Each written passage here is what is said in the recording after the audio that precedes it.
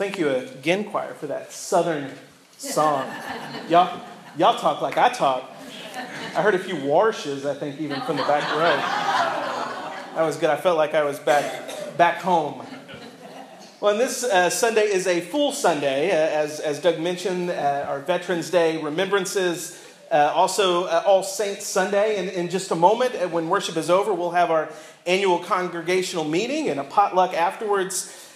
A lot going on, and a lot in the world going on as we look ahead to election next week, and all that we carry in this moment we bring to our church, to our worship today. Every time our congregational meeting comes up, I always think about one saint of our church, Val Johnson. Val was a minister at our church twice, a central figure in the history of this congregation. I know many of you, as we were doing his funeral, I heard lots of stories of people who he had married and buried and who he had baptized through his tenure. An active member of this church, even in his 90s, where he sat right there by Myrna and Paul, and then after worship at Majorite with Myrna and Paul every Sunday. And I spoke at his funeral about how most Sundays during the passing of the peace, I'd always end up shaking Val's hand, and he'd always hold on a little too long, as he did. And he'd always make some joke, usually the same joke, about the offering. That was his favorite thing to do for me. And he'd say, "Pastor, are you going to take up an offering this Sunday?" And I said, "Well, I think we will, Val." And he would always throw up his hands and say, "Well, then I'm out of here." Of course, he never left. And one Sunday, I told the story, I was standing out in line to get some coffee. It was in between services before Sunday school. And he asked me, shook my hand, and said, "Pastor, you're going to take an offering today. I don't have anything but this dollar." And he pulled out a crumpled dollar out of his pocket. And I just patted him on the shoulder, and I said, "Well, Val, every dollar counts." And he just busted out in laughter, because that's Val's kind of humor.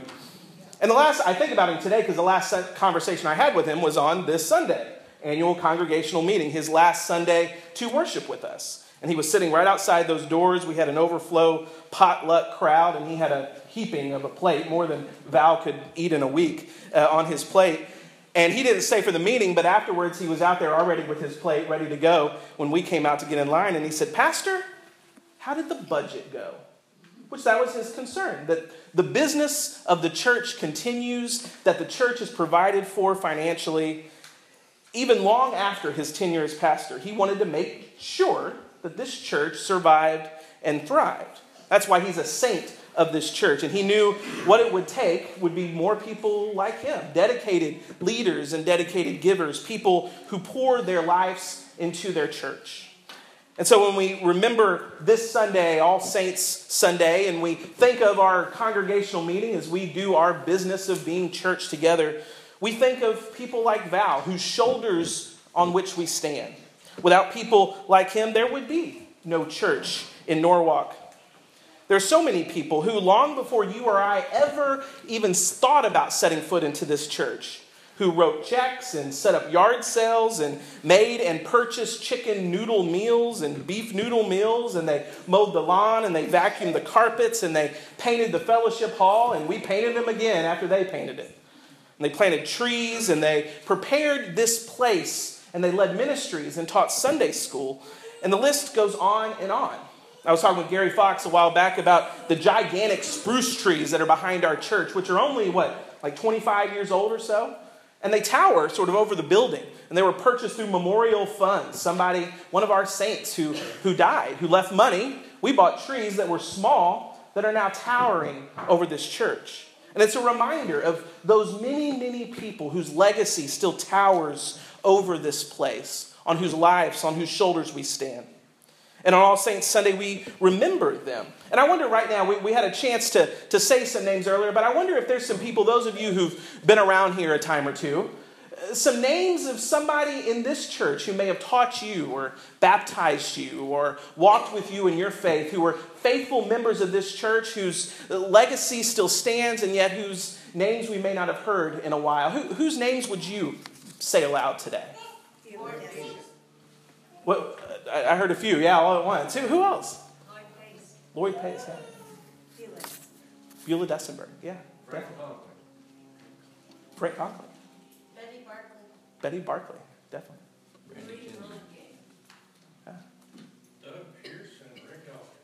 Well, they're still with us. But but the list keeps going. And you look around, even this room today, you see faces of people who are there, who are the saints now. Sunday school teachers, trustees, elders, previous ministers, faithful members who loved you and welcomed you, who handed you a bulletin or passed you an offering plate.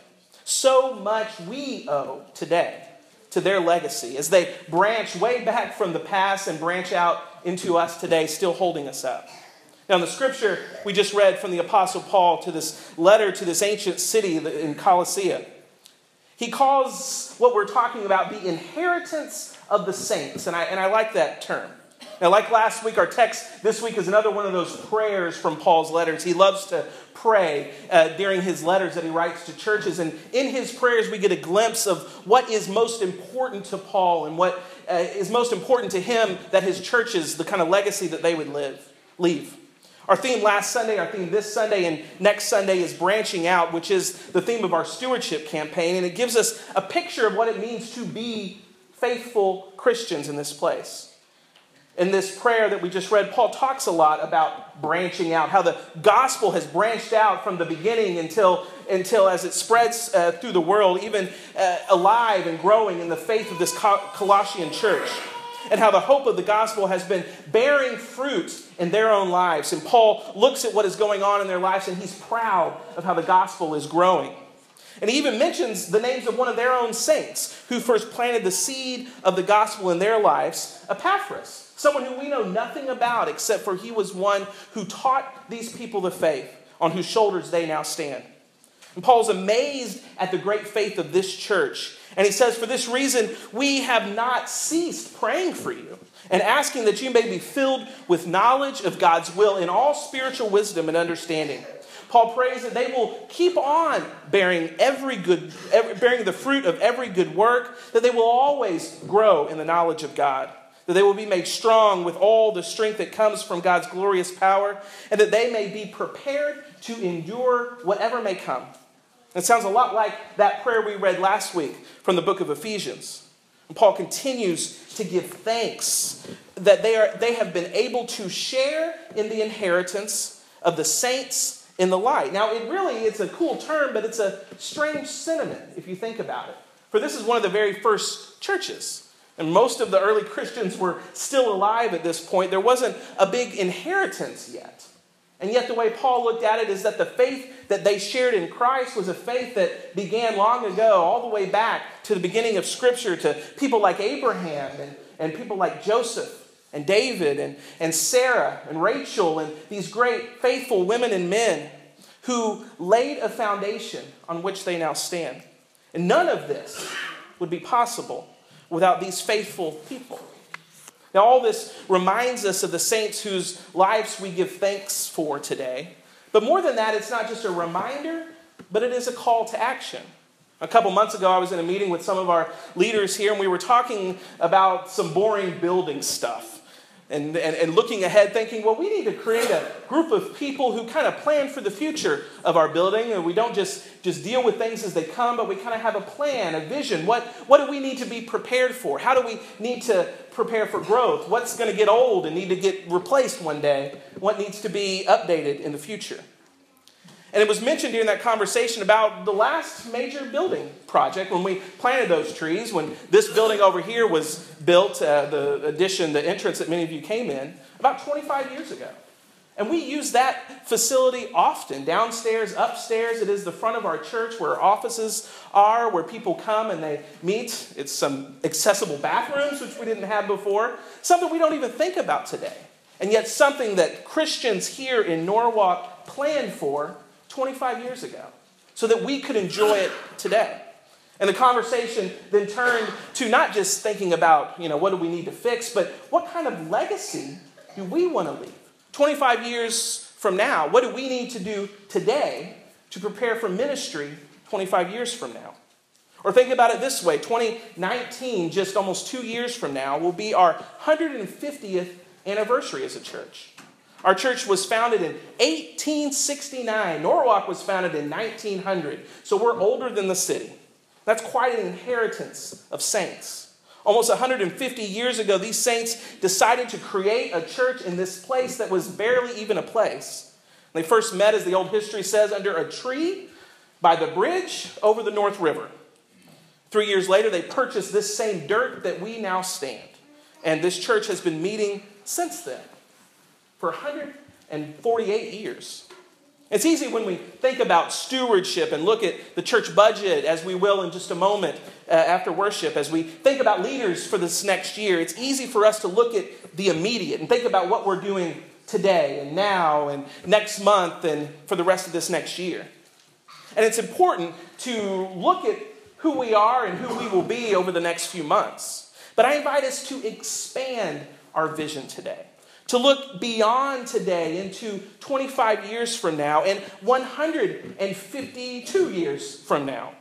What will we do today? Who will we be today that ensures that when Christians gather under this name, in this place, in the future, that they will have a legacy to stand on, that when our children and grandchildren and great-grandchildren and names and faces that we've never even heard of, who have yet to be born and have yet to enter this building, find a home at Norwalk Christian Church, what kind of place are we preparing for them for that day? What are we doing now to follow the legacy of the saints in front of us, but then to prepare a legacy with our own lives for those who will come behind us?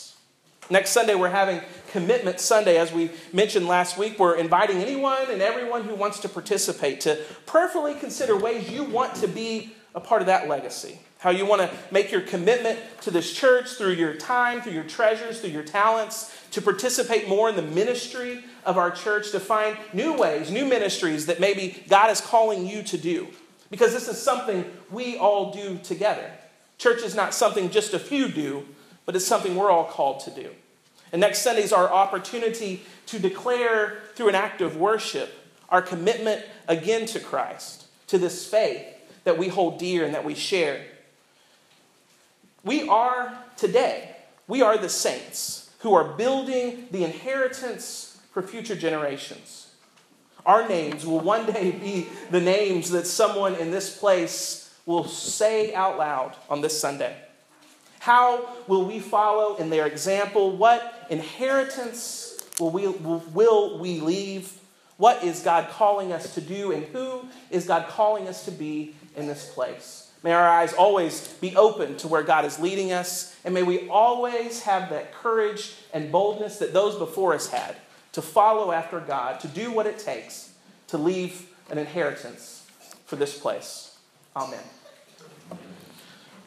In a moment, we will take up our offering, and I invite us to sing this hymn of invitation. Now, thank we all our God, number 715, verses 1 and 3.